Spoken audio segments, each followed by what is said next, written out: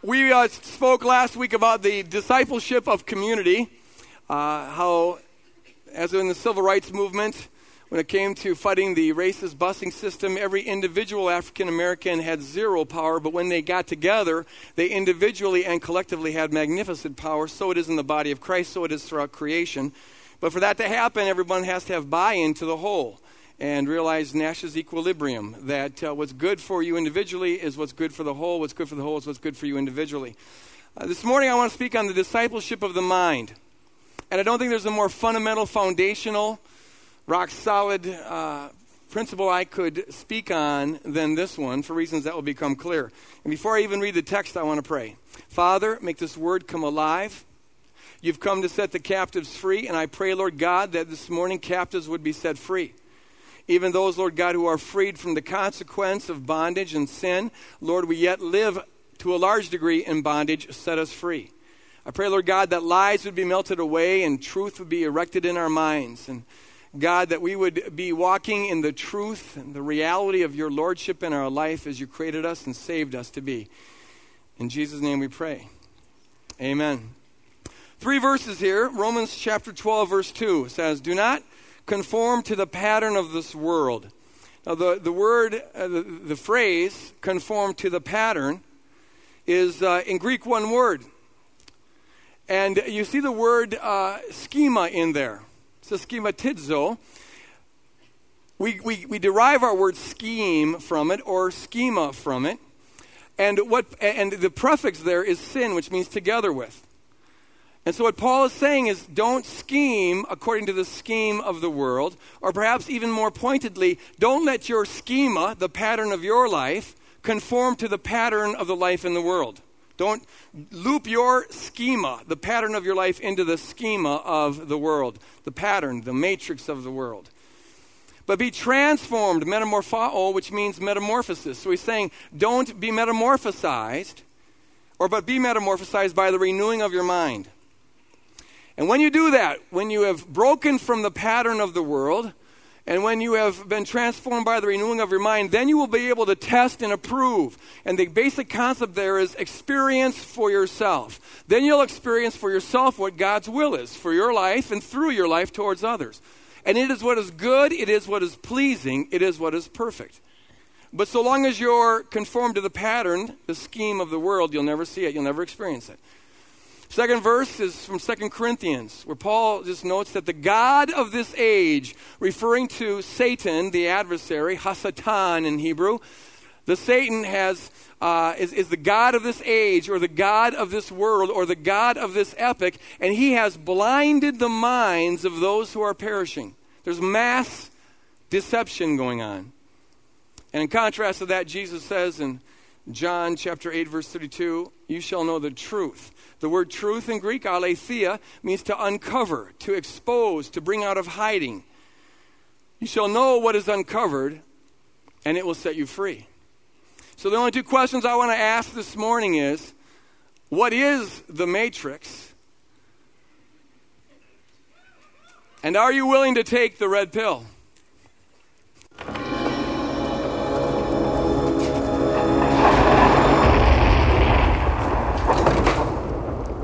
At last. Welcome, Neo. As you no doubt have guessed, I am Morpheus. It's an honor to meet you. No. The honor is mine. Please, come, sit.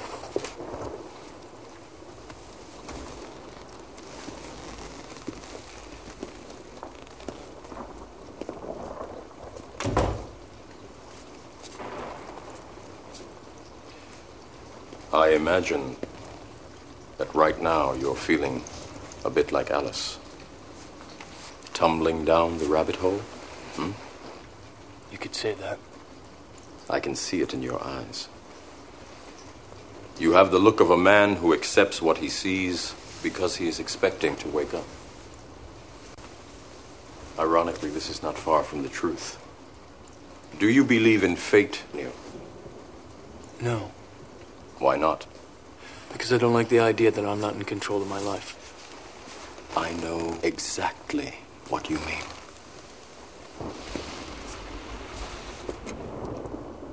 Let me tell you why you're here. You're here because you know something. What you know you can't explain, but you feel it. You felt it your entire life, that there's something wrong with the world. You don't know what it is, but it's there, like a splinter in your mind, driving you mad. It is this feeling that has brought you to me. Do you know what I'm talking about? The Matrix. Do you want to know what it is? The Matrix is everywhere. It is all around us. Even now, in this very room. You can see it when you look out your window or when you turn on your television. You can feel it when you go to work, when you go to church, when you pay your taxes. It is the world that has been pulled over your eyes to blind you from the truth. What truth? That you are a slave, Neo. Like everyone else, you were born into bondage, born into a prison that you cannot smell or taste or touch. A prison for your mind.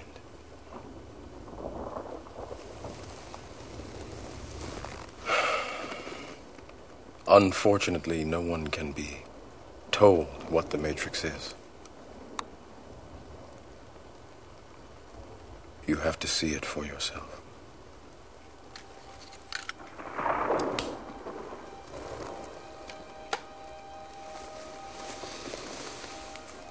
This is your last chance.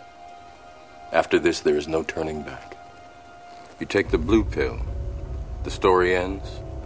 You wake up in your bed and believe whatever you want to believe. You take the red pill. You stay in Wonderland. And I show you how deep the rabbit hole goes.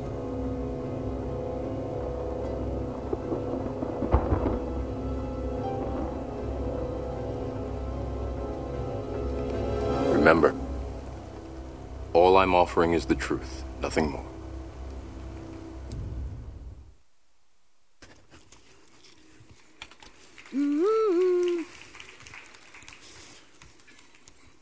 Now, I don't endorse movies like I don't endorse politicians, though I'll use either if it will advance the kingdom. There's some over-the-top violence in this film, although it never happens to real people. It's to virtual people, so there's no blood, so that's some redeeming value. But this is actually one of my favorite movies of all time, just because of its profound Christian message. Neo takes the red pill, and he goes down the rabbit hole, and he discovers reality, truth. And the truth turns out this. Human beings are actually cocooned in a vat, or in individual vats that are controlled by an artificial intelligence that is harvesting them to use the energy of their bodies so they can run on it. They feed off of humans. Now, to keep human beings under control, they put all sorts of probes into our brain and control the neurological activity in our brain, which therefore creates a virtual holographic reality that we live in. We think we're in the real world, but really we're cocooned in a vat and our bodies being used for energy. Humanity thinks it's the year 2000, but it's really the year 2300. They get up every day, they go to work, they go to church, they do their things, but as a matter of fact, all of that's an illusion created by the stimulation of neurons in our brain. The movie, as I said, has all sorts of Christian symbolism in it.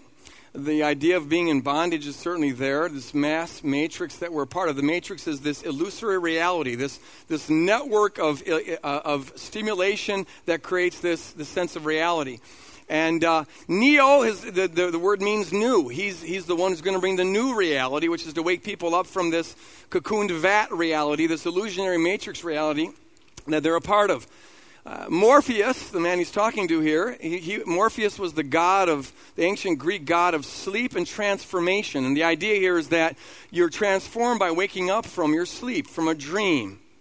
They go on a ship called the Nebuchadnezzar, and those of you who know your Bible know that Nebuchadnezzar was the ancient the king of Babylon, and he went through a tremendous metamorphosis in order to see the truth of a prophecy that was spoken of him. The license plate on this ship, incidentally, is Mark 3:11, which, if you read it, is about setting the captives free and how Jesus came to deliver us from demons. And throughout the movie, Neo is referred to, incidentally, as Jesus Christ in a number of places. In fact, his real name is Mr. Anderson, and Anders is the Greek word for humanity, so his name basically means Son of Man. He comes onto this ship and meets a woman whose name, incidentally, is Trinity.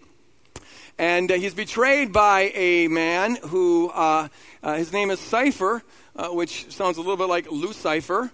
He's a Judas Satan figure. Neo at one point dies, but he's resurrected by the kiss of the Trinity, and now he's equipped to master the Matrix and free humanity from their bondage, which presumably will happen in the sequel, which I'm not looking forward to at all, because sequels usually stink. And I like the first so much, I don't want to ruin it. Don't ruin it. But we'll see what happens. It's an incredible movie. Now, here's what makes the movie really interesting, is that it's almost plausible. Now, to understand why it's almost plausible, I need to talk about the brain a little bit. Now, if you're visiting here for the first or second time, you need to know about this, about Woodland Hills. We don't brag on this. We don't put it in the newspaper or anything, but we're an exceptionally smart church. It's just the way it works. It's just fact. Last week was a little on the light side, but as I recall, we talked about quantum physics and emergent property theory and complex adaptive systems theory, all as a way of sort of fleshing out Nash's equilibrium to discuss the Imago Dei, which reflects the usness of God's nature. Was I right? It was kind of a light week. But this week, we're going to go a little deep, and we're going to talk about neuroscience and as a way of understanding the Matrix, as a way of understanding how it works, what it is, and who controls it. See, the movie's almost plausible because what is real is that everything you're seeing around you right now, including me talking to you right now, is actually a chemical reaction between your ears. Strip away your skin, and what you are is a brain with eyes. You're 4 pounds of noodles, a network of neurons. There you go. We're not really pretty when you go beneath the surface. And your whole sense of reality is the created holograph that is composed of the network of neurons that are going off all the time in your brain. Every color you see, every shape that you see, every word that you hear, every perhaps smell that you smell, every sensation that you sense is really a chemical reaction in your brain. Your whole sense of reality is an inference based on the chemical reactions in your brain. You infer that I'm out here talking to you, but as a matter of fact, if we were sophisticated enough, you could create this whole hologram just by stimulating the neurons without anything going into your eyes whatsoever, or your ears, or your nose, or any kind of sense. Now, the brain is a network of neurons. A neuron is composed of an axon with a synapse and dendrites at the end, and it really is a channel for electromagnetic currents. And your whole sense of reality is the combination of these electromagnetic currents in your brains. These things fire on one another in patterned ways, in ways that we've been conditioned to have them patterned. And all the meaning that you're getting out of my sentence right now is the result of the fact that every word has a distinct network of neurons that is accessed by the jiggle of the airwaves going into your eardrums, jiggling the eardrums, going through your nervous system, activating the neurons in your brain. Every single word that I just said activates a different neuron, and every color activates a different network of neurons. Every smell activates a different network of neurons. And your total sense of reality right now, including your beliefs, including how you feel, including your memories, including your hopes, is the chemical combustion of these neurons acting on one another. Here's a picture of one of these neural nets being acted up. This is a neural net of fear. What it's experienced on the inside is whatever it is this person's afraid of. Maybe it's the meaning of dogs, or maybe it's the meaning of nuns, and that was one of mine. So what you see at an instant, in an instant, is the picture of maybe a childhood experience with a nun or a dog. But this is what it looks like on a CAT scan as you're looking at it from the outside. It's a chemical combustion. Now, your brain is born with the hardwire mostly in place, so it gets completed in the first year. This is what you really look like on a microscopic level with the 4 pounds of noodles between your ears. That's the hardwiring. You're a network, okay? This is your matrix, if you will. But the programming of this hardwiring occurs through the experience of our life. We give meaning to things. We decide. We come to know what is real, what is life, what is good, what is not good. We come to know those things by the experience of our life. It's given to us from the world. And here's what's one of the most amazing things about the brain is its resiliency once it locks in on something. Once you decide what something is and what it means and the appropriate way to feel about it, the neural net is established like water running down a hill. It finds a groove, and the deeper the groove goes, the more likely it is that water will keep on running down that hill. So also, when we lock in on what something means and what it is, we don't have to keep on thinking about it. Now, the beauty of that is it enables us to learn a lot in this world. You don't have to look up every word I'm speaking right now because you automatically, without trying, know it. You access it instantaneously. The brain has a strong autopilot system. It's robopathic. It operates mechanically. The chemical reactions just go the way that you've learned for them to go, and you don't have to keep on relearning things, which is why we can accumulate so much knowledge. And it works wonderful when you're operating on accurate information, but it operates to our disadvantage when you're operating on bad information. But it's all a chemical reaction in your brain. So you see, it's almost plausible that right now, as I'm standing up here talking to you, I'm really not standing up here at all, and you think you're in a church, but you're not in a church at all, and you think that you're 25 years old, but you're not 25 years old at all. You think the earth is 4 billion years old, but it's not 4 billion years old at all. It's just possible that you're on some planet, and some alien force took over you on that planet, and now they're doing a scientific experiment in your brain, and your brain is really in a vat, and they're stimulating the neurons to create this incredible illusion. And it all started 4 minutes ago, but they created in you the sensation of a memory, and you think that it's been going on for years and years and years. This whole thing is one giant illusion. It's almost plausible. In fact, I would say not only is it almost plausible, but in a certain sense, it's actually close to the truth. It's actually close to the truth. Because the reality is that we are to a large degree in bondage to an alien force. Now, I don't like conspiracy theories. I don't buy into conspiracy theories. I think they're mostly a waste of time. All of, who's taking over the world and whatever. But this is the true one, folks. There's a force out there. An alien force. He's called Satan. He has gotten control of the world. He's the God of this age and the principality and power of the air. And to a large degree, he keeps us in his vat by stimulating our neurons in ways that he desires, but not in conformity with truth. Here's the whole story. We are created in the image of the triune God, and one of the ways that we manifest that triunity is the fact that we have a spirit dimension to us, a soul dimension to us, and a body dimension to us.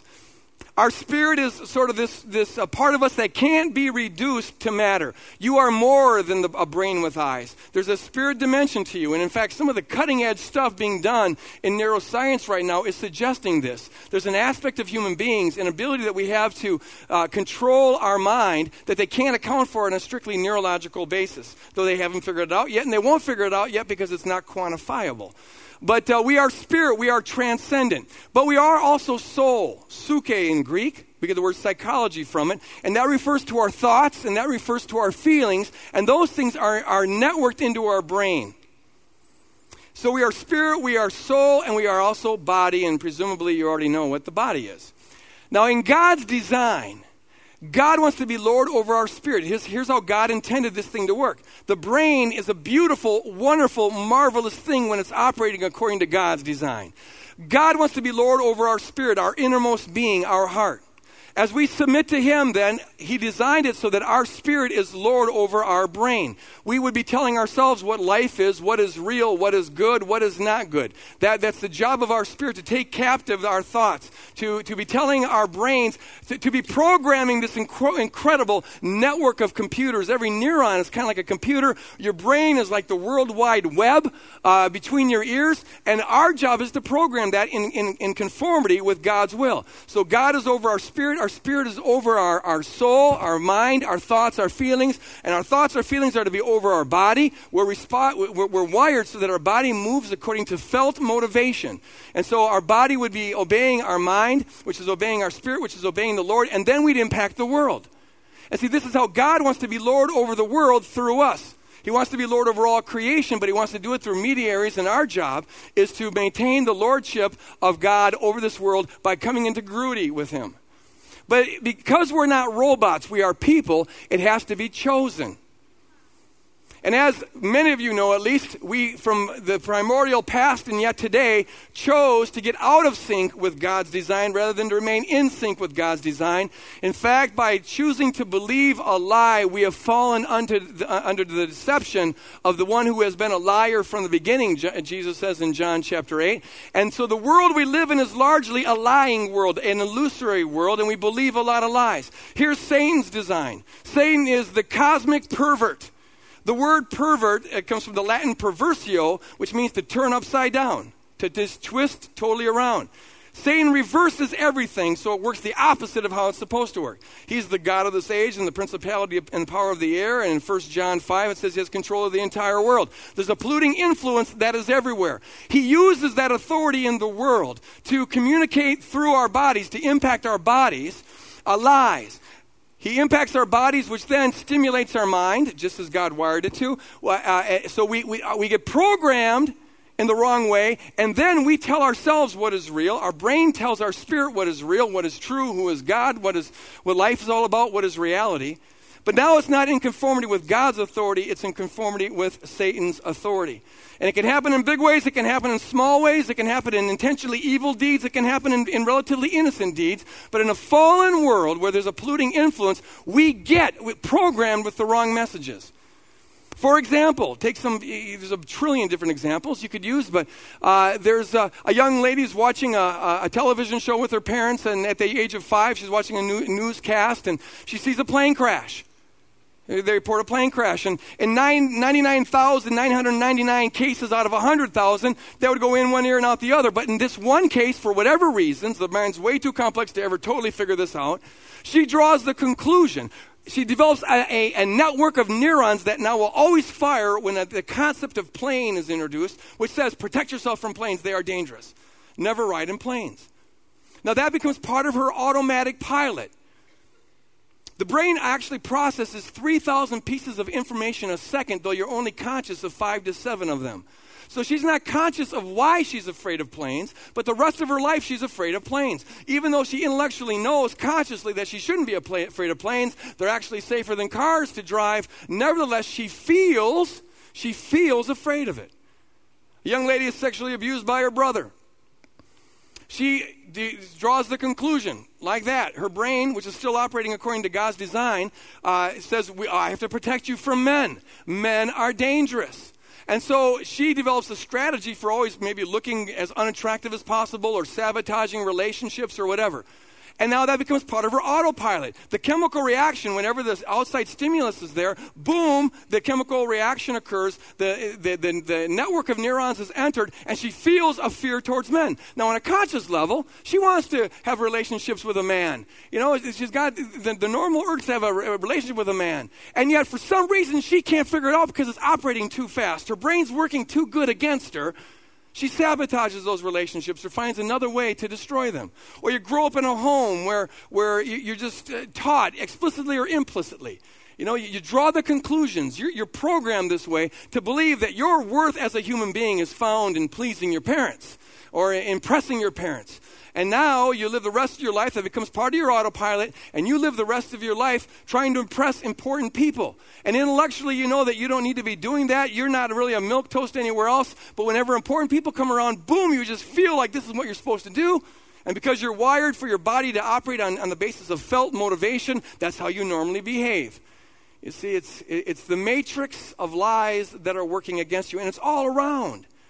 The pattern of this world, the matrix of this world, the schema of this world is the total package of lies we've been conditioned to believe. Lies about what is life, lies about what is real, lies about what our worth is, lies about what is good, lies about what is evil. All of it is a variation of eating of the tree of the knowledge of good and evil found in Genesis 3. Because all of it's about a judgment. The judgment is that you're not okay as you are. Living in union with God is not enough. If you're going to get fullness of life, there's things you got to do, things you got to acquire, ways that you got to look. And this is how the enemy keeps us in bondage. We never get around to experiencing full worth, never get around to experiencing full life, but we believe the lie that if only we did this and if only we looked like that, then we'd have full life. And it's all around us. It permeates, as Morpheus says, as the one whose job it is to wake us from the dream says. It's all around us. It's in the air that we breathe. You turn on the TV, it is there. You go outside, it is there. You go to church, it is there. It's the pollution of the world that we breathe that causes us to believe illusions. The other night I was watching the Michael Jackson special. I've always liked Michael Jackson. It's like... he's just, I don't approve of all of his more recent social behaviors, his grabbing himself and things like that. But he's a good dancer, and I like his music. And okay, so I have a heart for the guy, and I felt bad about the last week's documentary, so I wanted to watch his rebuttal this week, and I thought he did a good job of defending himself for all you other Michael Jackson fans. Now, as I'm watching this, all right, we got to know, there's one other Michael Jackson fan here. I feel bad for the guy. He's got $30 billion, but I feel bad for him. As I'm watching this, I just noticed 1 minute worth of commercials. As we're watching these commercials, I told my wife, I got to get a pen because this is just eye-opening. Here's the commercials. And now just ask yourself, what questions, what presuppositions, what values are being communicated in these commercials? And I'm not saying we can't watch commercials or can't watch Michael Jackson specials because you can't escape the Matrix, but you got to be aware of it. So here's the commercials. First, there was a commercial for American Idol. They call that reality TV. Man, if that's reality, give me illusion. There's American Idol. And then there's this, I don't like those reality TV shows. Then there's another reality show called Who's Hot, which so far as I can see is kind of like trying to chunk everyone down to the level of a Howard Stern, and they march these people up, mostly naked, and they comment on their bodies. Then there was a commercial for the All-American Girl, which sounds a whole lot like Who's Hot, but they twirl a baton. And then there's a movie called American Marriage or American Votes Marriage or something like that. I couldn't quite get that one. And that's where it's another reality TV show where they have contestants come on, they meet people, and then the public, so far as I can tell, votes on who should marry who, and that's who they marry. And then the final one was the best. It was an advertisement for a newscast that was coming on, and it was on how models are now auctioning off their eggs on the internet to the highest bidder because everyone wants to have a model baby. Now, see, what is the message, the values, the message about what life is, about what reality is, about what's appropriate, about how we should think and about how we should feel? What is the message that permeates all of those commercials?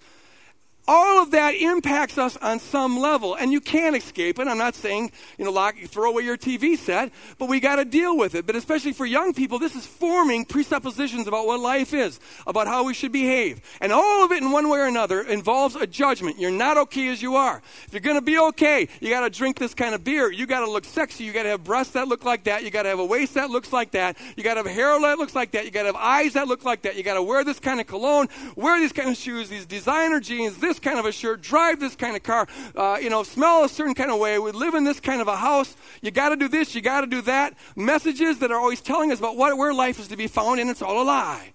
And maybe part of it's through the upbringing, however, amen, it's all a lie. And you come to the conclusion that you're, through the upbringing, that you're not smart enough, you're not pretty enough, you're not successful enough, and life is to be found in being successful and being pretty and being sexy and being hunky and being famous and getting this kind of a reputation and so on and so on and so on. One person I knew got the presupposition that it's not okay never to know something. To not know something means that you're dumb. So you always have to pretend like you know something. They get a neural net that's a chemical reaction. In any situation where you don't know anything, act like you do know something. And that's a very bad way to ever learn anything, because unless you admit that you don't know it, you can't learn it. One of my presuppositions that I had, I just discovered this a couple of years ago actually, was my stepmother had damaged neural nets like we all do. She came to the conclusion that going through the Great Depression, that playing was a waste of time.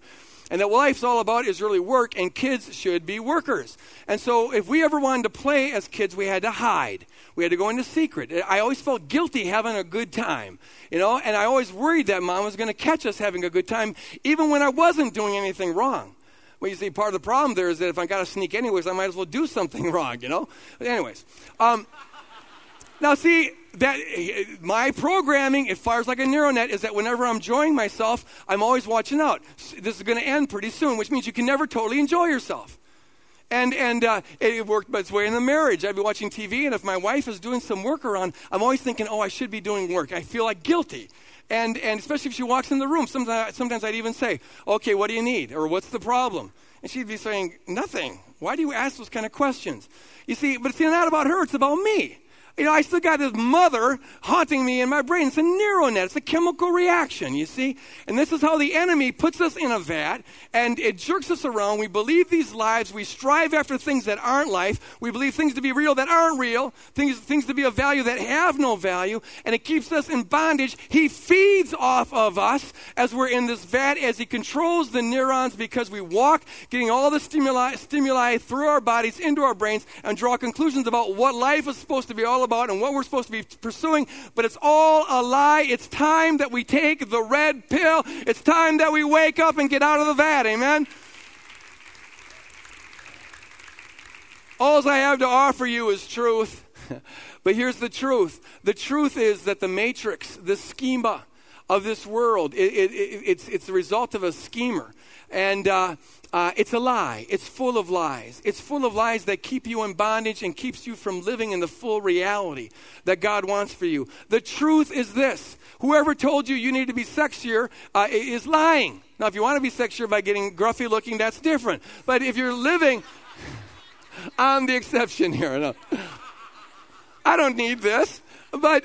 see, if you're living thinking you need that, if you're chasing it, if that's a lie. Whoever told you that you need to be richer, it was a lie. Whoever told you that you're ugly or fat or stupid, that was a lie. Whoever told you that you need to be afraid of people, that was a lie. Whoever told you that playing wasn't a good thing, that was a lie. Whoever told you that you need to feel guilty whenever you're having a good time, that was a lie. Whoever told you that it's not okay to know something, that was a lie. Whoever told you to be afraid of planes or afraid of bugs, or afraid of dating, or afraid of whatever, it was all a lie. We've been conditioned by lies. You don't need to be striving for anything. You don't need to be questing after anything. The idea that life is found in more stuff, that life is found in looking a certain way, that life is found in acting a certain way, that life is found in getting a certain kind of reputation, or achieving a certain thing, or accumulating a certain kind of wealth, it's all a bunch of lies. It's part of the matrix. Wake up from the illusion.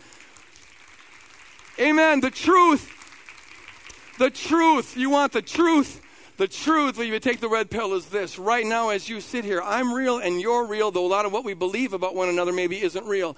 But here's what's real. You are right this moment loved outrageously, passionately by an outrageously loving God who created you to share in his love, who died for you to share in his love. And if there's any part of your brain that disagrees with it, that's the lie. That's part of the matrix. That's part of the garbage that you've received. You see, to the extent that we believe these lies, we are footnotes. We are footnotes to someone else's design. We are an extension of someone else's sickness. This is the truth about generational sin. To the extent that I feel guilty when I'm having a good time, I'm an extension of my mother. And to the extent that I'm mad at my mother for that, I'm still an extension of my mother. To the extent that you are living as a victim of what your brother did, or what dad said, or mother said, or what the newscast gave you, we are fated. We are controlled. We're robopathic. We are defined by the chemical reactions in our brain, and we didn't choose them. They were chosen for us. We're programmed. We're being harvested. But the truth of the matter is that you don't need to be defined by that past. You don't need to be defined by mom and dad. You don't need to be defined by past experience. You can be defined by the Lord God, Creator Almighty, who loved you, created you, and died for you, and his name is Jesus Christ. Hallelujah. Amen. Amen. The truth of the matter is this: you are no one's slave.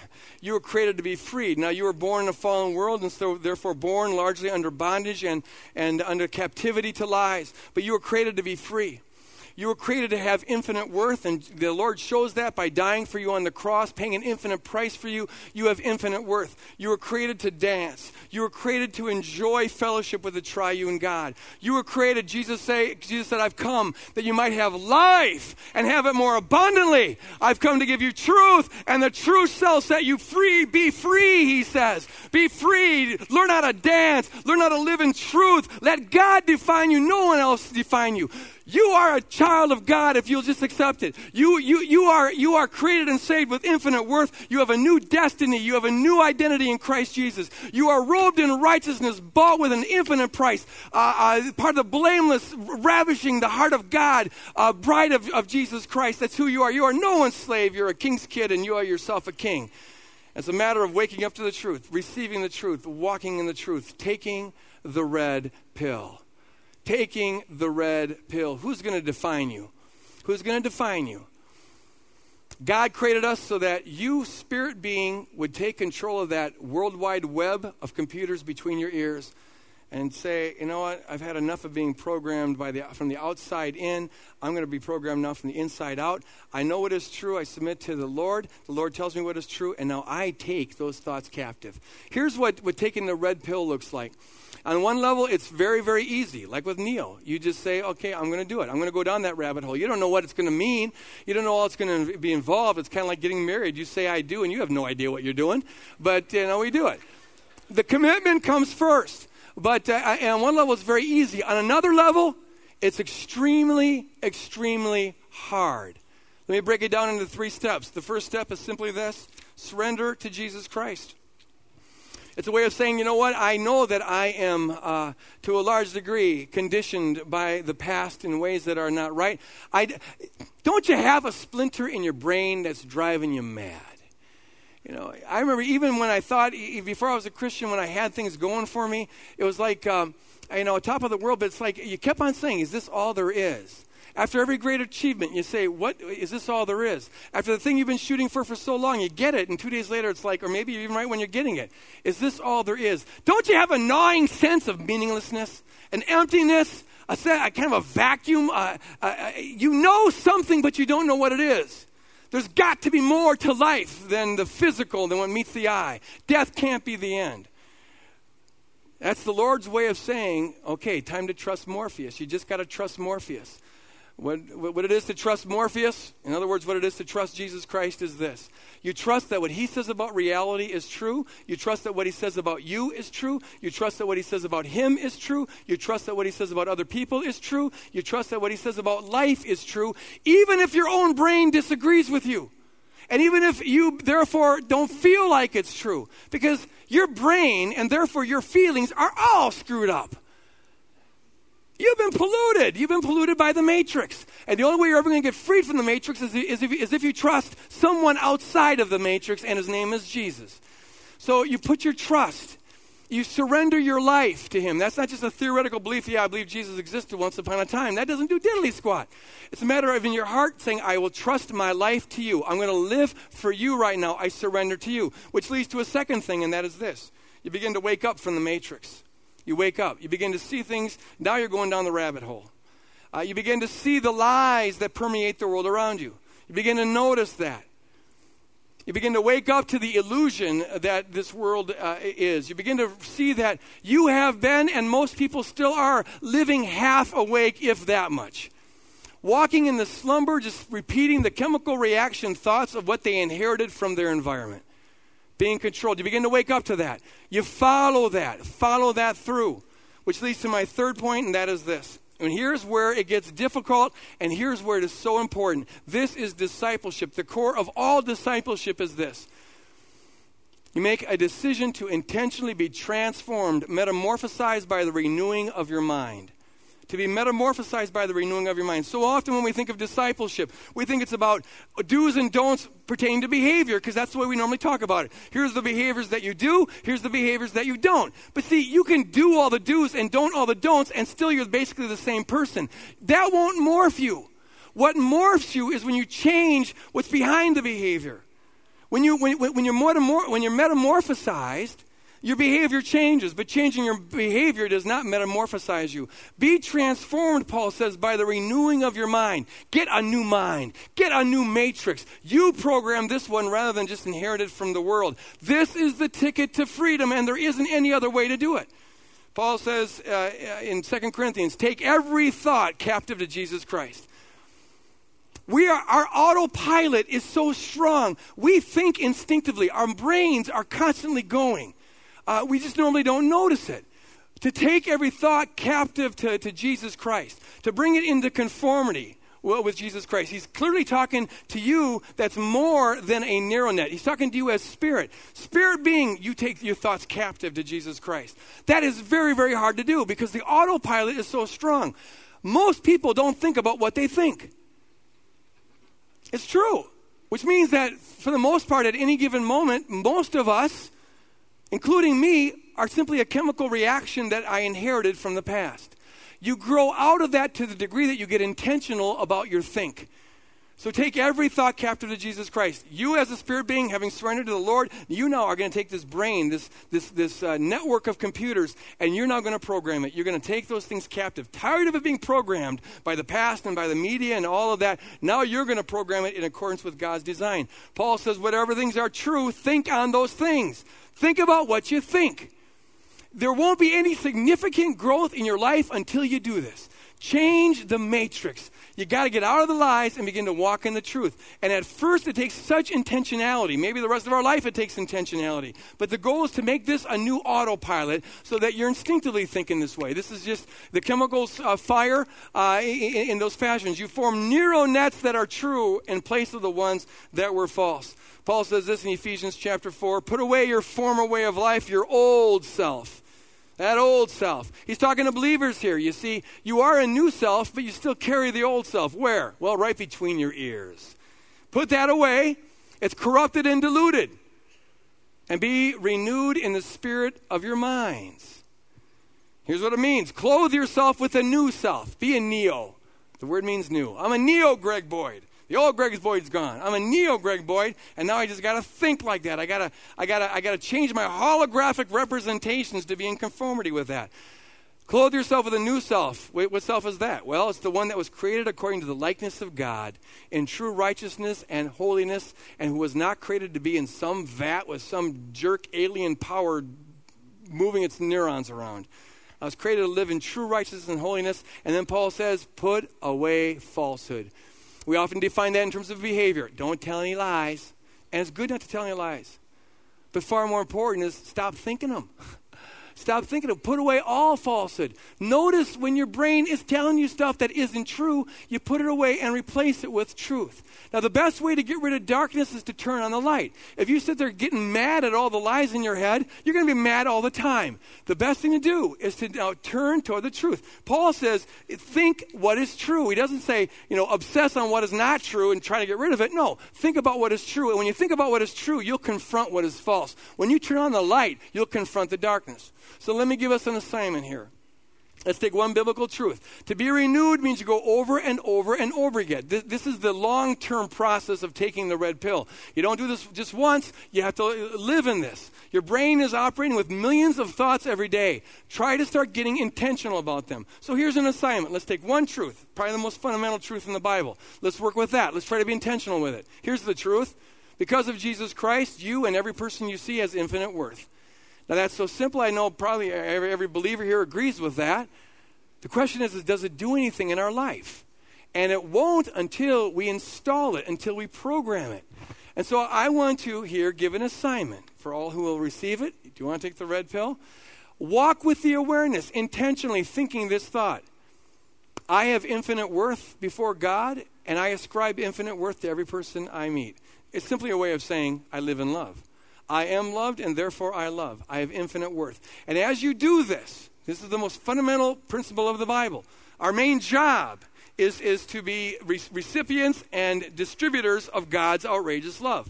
And it has to happen in here before it can genuinely happen through our body. So you affirm it in your mind. And as you do that, you will confront Genesis 3. You will confront the accuser in your head. You will confront the knowledge of good and evil, because we perpetually and addictively and robopathically and chemically think judgments all the time about what we're not and what other people aren't. We run commentaries on that all the time, and that's what keeps us in bondage. You want to get free from the knowledge of the tree of the good and evil? You want to get free from bondage? Turn on the light. Start walking in truth. Take the red pill. The truth is that right now, right here, you are being of infinite worth. Know that. Think that 500 times a day.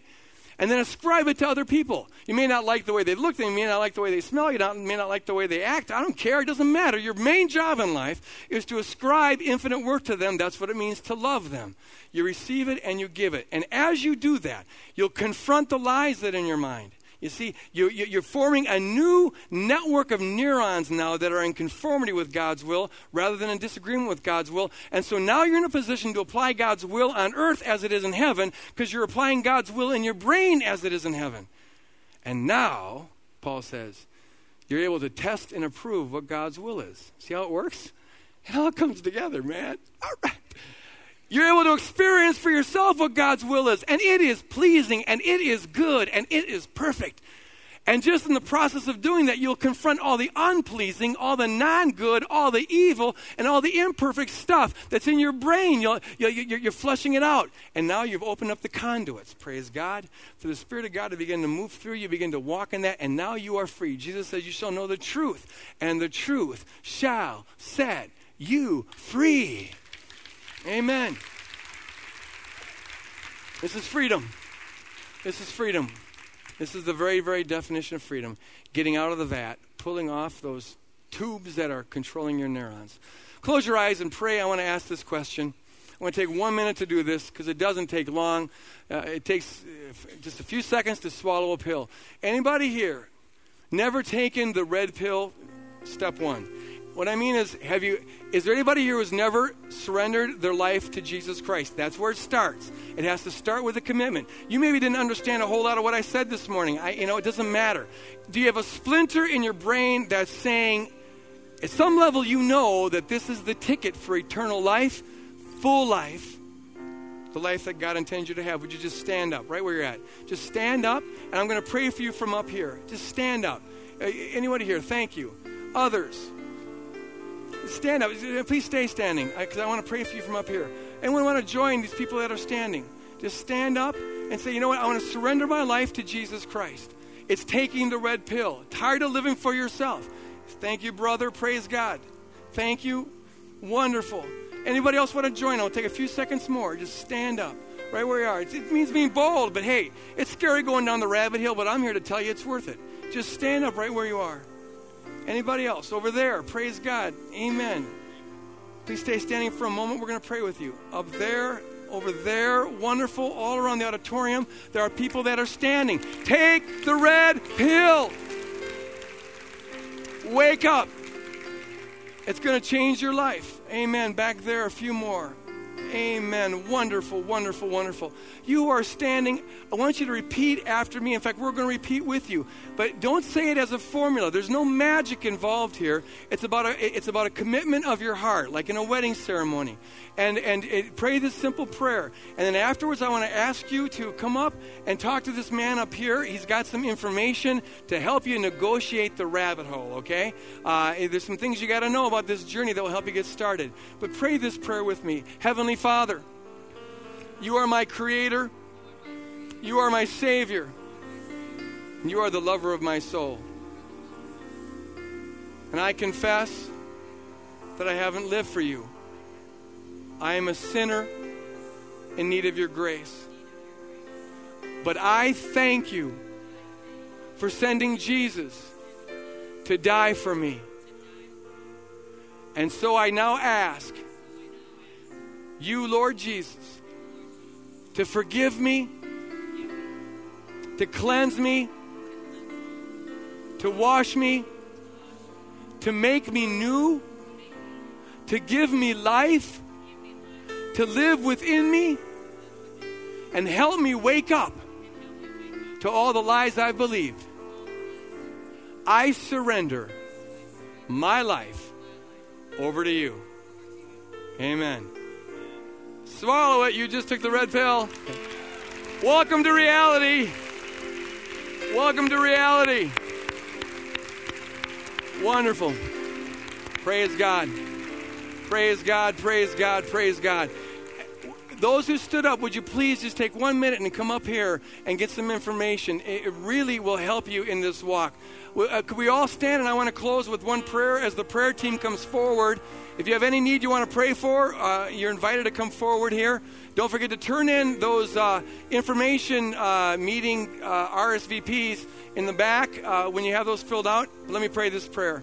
Holy Spirit, we now ask you to bug us throughout the rest of today and throughout this week to remember, it's so hard to remember who we are and who you are and what is real and what is life. We are bombarded so pervasively with lies. But Holy Spirit, train us, lead us, motivate us, and guide us to be transformed by the renewing of our mind, to think what is true, to take captive every thought, to put away the old self, to manifest the new self, the true self, who we really are.